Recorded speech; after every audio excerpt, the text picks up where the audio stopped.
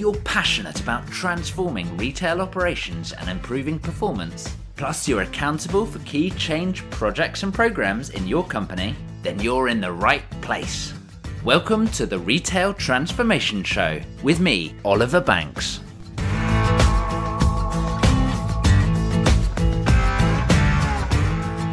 Hi there and welcome to the Retail Transformation Show.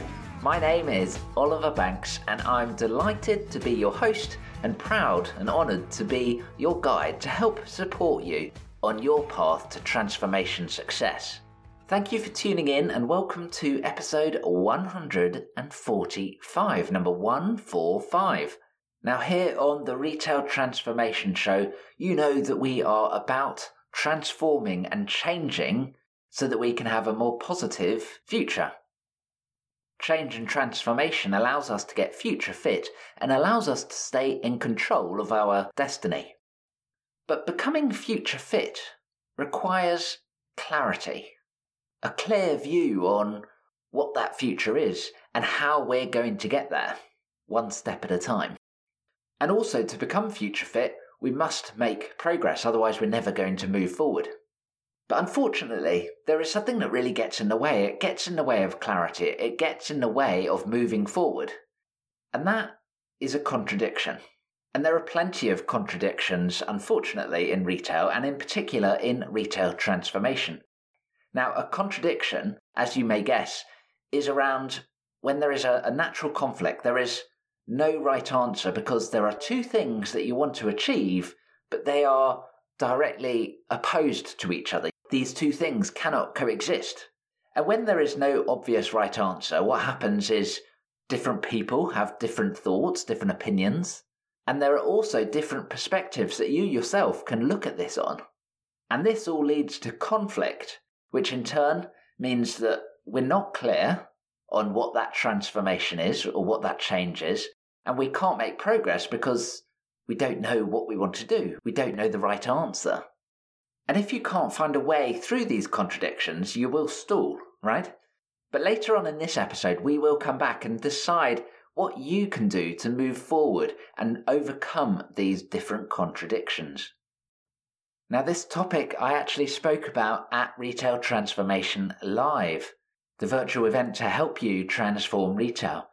And right now, at the time of the release of this podcast, the recordings from Retail Transformation Live in July 2021 are still available, but they're only going to be available for another couple of weeks. So do make sure that you check out retailtransformation.live where you can still register and catch those replays. So that's retailtransformation.live where you can catch up for free. And I'll put the link of that on the show notes, which for today are at obandco.uk/145. But let's just think for a moment about some of the contradictions that do exist within the retail industry. Firstly, retail is a fiercely competitive environment. Competition is coming in from all angles. But retail and the retail industry is very used to competition. For a long time, retailers have had local competition that perhaps has existed within the same city, or the same town or district, maybe even the same street, and perhaps even next door or over the road, right? And that local competition has caused us to up our game, which has been a good thing overall. But that competitive landscape is exploding right now. We have different channels, meaning that more and more companies are piling into your space. There are international companies expanding and bringing huge might and huge scale to dominate your market. But at the same time, the retail market is open to small players, micro businesses even, to come in and take a tiny small percentage of the market, which in turn builds up, of course. Elements like Shopify, and even Amazon Marketplace has allowed more of these small companies a big platform to sell to the masses. And another source of competition in retail is even non-retailers. You've got streaming companies like Netflix or Apple who have taken whole segments of the market and through digital revolution have added a lot of competition, and then B, almost decimated that original market. We've also got more experiences and more sources of distraction, frankly, all aiming to take our money and our attention as a consumer away from the classic retailers. So it sounds like a really difficult market, I am sure you would agree. But let's flip this around for just a moment. The different channels allow huge expansion opportunities, and you can reach customers far beyond your current reach. There is the opportunity as well to expand internationally, and digital channels in particular have made that possible and relatively cheap, right? Relatively inexpensive to get involved in an international market. So it's something that you can get immediately into if you want, like I say, without the massive investment. Equally, you have the opportunity to niche down through elements like content or even sub-brands or even completely different brands that allow you to become so relevant to your customers. Rather than trying to broad brush everything, you can really personalize, and I mean that in the general sense of the word, the offering to your customers. And then there is the opportunity to expand out of retail as well. Look at what companies like Amazon and Walmart in particular are doing, expanding into non-retail segments, whether that's banking, whether that's healthcare, whether it's different service offerings. And actually, when you look at these different forces in the other way, suddenly you think, well, actually the retail market's quite an exciting place. It's full of opportunities right now, right? And overall, what's happening is these challenges are creating opportunities and threats at the same time. Competition is coming in from all angles, but when you look at all angles, we have more opportunities now than ever. And this is a contradiction that exists within the retail market. Look for that word but. That's the sign of a contradiction. Let's take a look at some other examples quickly. Firstly, there is the global trend of shop local, asking consumers to support local retailers and local businesses and keep that local economy active and healthy. But as consumers, we continue to buy from Amazon and large international players that arguably takes that local economy and disperses it to a much wider geography. So shop local, but buying with Amazon. There are lots of fast fashion contradictions too. Several years ago, the world became aware of the challenging working conditions in the fast fashion factories, highlighted in particular by that factory collapse in Bangladesh. But several years on, poor working conditions can still be found in the fast fashion industry, and those are even present in countries like the UK. And when you consider this alongside the environmental impact that fast fashion has and the public outcry that generates about how awful fast fashion is and what a bad impact it has on the world, but fast fashion companies then record profits and a growing share price, a growing market capitalization. That's a big contradiction. Sustainability provides another contradiction because as retailers, we naturally want to sell more, but sustainability requires us to consume less. When we're looking at operating models, perhaps we want to standardize and build consistency, but we want to localize to be relevant and in touch with nearby customers and communities. We want to be predictable to report to the stock market, but we need to be flexible to changing market conditions. We want great availability, but we want to keep stock holding down. We want to make the right decisions, but we want to be ultra fast with making them. We want lots of stores to be convenient and nearby to customers, but we want less shops to ease the balance sheet. We want faster delivery times for customers, but we want to be more sustainable both from an environmental and a financial perspective. We want to be good employers and pay the national living wage or other fair salary, but we also are looking to actively reduce the cost lines.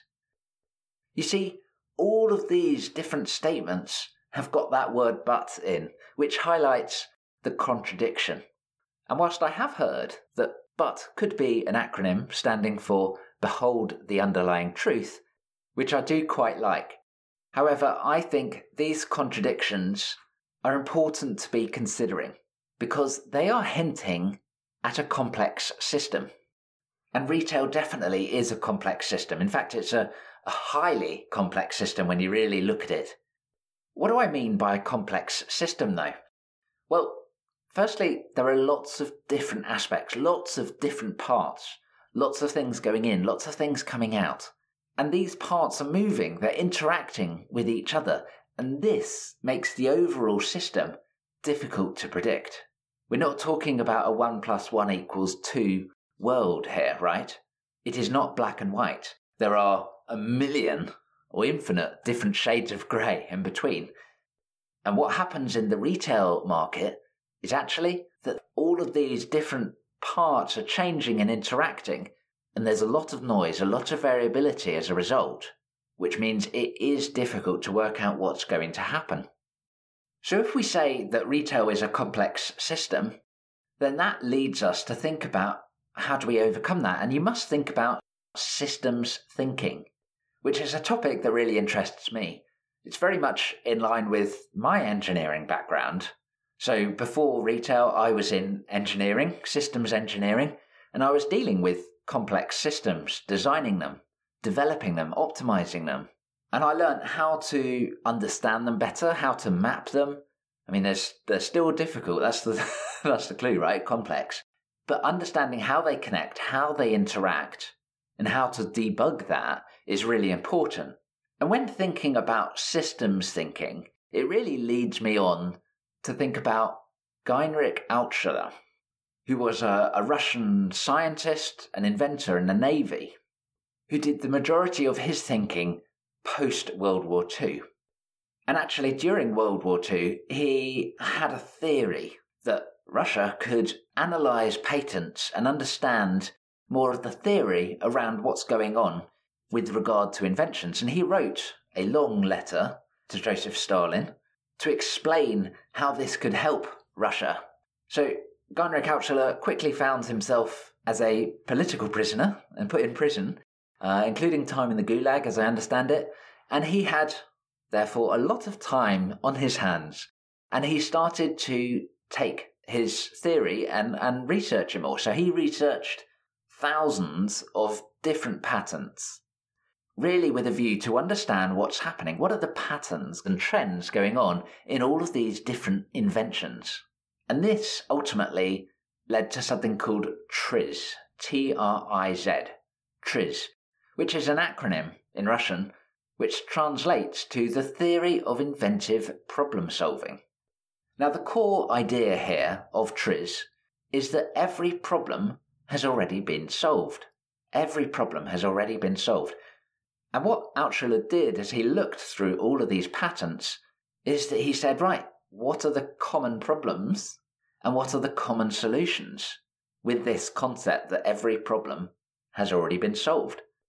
And so one of the core mindsets in TRIZ is that to solve your specific, particular problem, firstly, you need to generalize the problem. And from there, you can find other times where that general problem has occurred. And what you do is you take the solutions from those general problems, it's a general solution, and then you can take that and adapt that back down to your own specific solution for your specific problem and situation.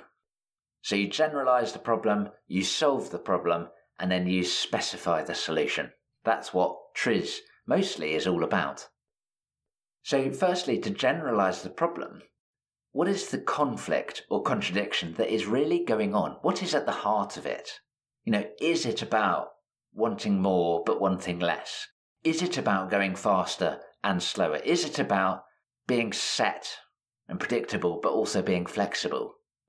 And once you've done this, one of the core tools of TRIZ is the contradiction matrix, which is a massive table, 39 rows and 39 columns, and that tells you what the answer to your contradiction could be. It tells you these are all the general problems and the general solutions. And that gives you a number of different ideas to go after, which is really exciting because then you can apply these to your own problem, your own situation, and you can find an inventive solution. Now, there are many different tools in the TRIZ toolbox, but all with that same core idea. Every problem has already been solved. And I think that's a brilliant mindset to have in transformation. Because if you are facing contradictions, it's easy to get stalled. It's easy to procrastinate. It's easy to think, I am the only person in the world, or we are the only company that has ever had this challenging situation to deal with. And whilst you may look at other companies, you say, yeah, but it's not the same because ... we've got this other situation going on. Yes, but, there's that clue word, right? But there is this other reason why we can't move forward in the same way that other businesses have done. So if you realise that every problem has been solved, you are not in a challenging spot by yourself. Think about what the core contradiction or conflict is. How do you really understand the problem? How do you break that down into that contradiction, that conflict? Get it into a sentence where you can use that but word, yeah? Now that's going to help you also to explain the challenge, the problem, to other people and get buy-in. And in turn, you'll be able to find a solution, maybe a general solution, that you need to specify into your own unique circumstances, but you'll be much clearer as a result. And so I'd ask you, if you knew that your problem has already been solved, what would you do differently? It allows you to move forward, it allows you to make progress, it allows you to get clarity, and ultimately it allows you to make your transformation a huge success. Now, if you'd like to explore your contradictions and your challenges in more detail, and you'd like some help either through consulting or you'd like some support through coaching, then do reach out. I'd love to hear from you and I'd love to discuss your unique problem and how you could get over that.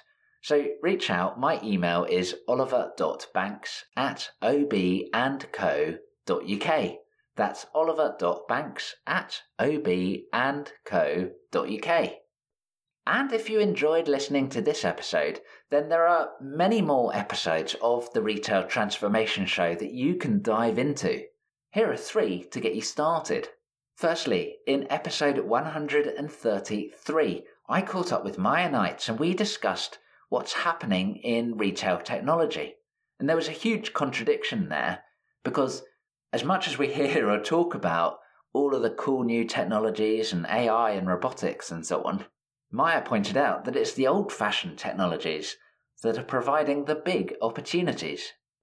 Then in episode 118, number 118, I caught up with Julian Mills and we discussed Corso's Agile Stores Manifesto, which, like the Agile Manifesto itself, has many different elements of contradiction. That's a great conversation there. And then in episode 113, a brilliant episode with Dr. Jackie Mulligan, helping you to disrupt your thinking in the volatile world that we find ourselves now. And in this episode, Jackie Mulligan actually helps you to explore some of the contradictions that may be uncomfortable to explore and what that could mean for your business in terms of the future and how you can use scenario planning to help guide you. So those are 3 episodes there that I think you're going to love, but there are plenty more in the archives too, so do check them out. I'll put the links to those 3 episodes on the show notes, which for today's episode is obandco.uk/145. obandco.uk/145. Also on the show notes there, I'll pop my email address so that if you want to reach out and discuss how we could work together perhaps to overcome your contradictions and make your transformation a big success, then that's where you can go. obandco.uk/145. So thank you for tuning in today. Please do subscribe to the podcast on your favourite podcast app, and you can catch new episodes which come out every single Monday. Or could you leave a review, please? If your podcast app allows it, I would be hugely grateful of that. Thank you so much in advance. And as a parting thought, what would you do differently if you knew that your problem has already got an answer? I hope that helps you find a way forward. Get that clarity. Get moving. Thanks for listening, and I'll catch you in another episode very soon. Bye.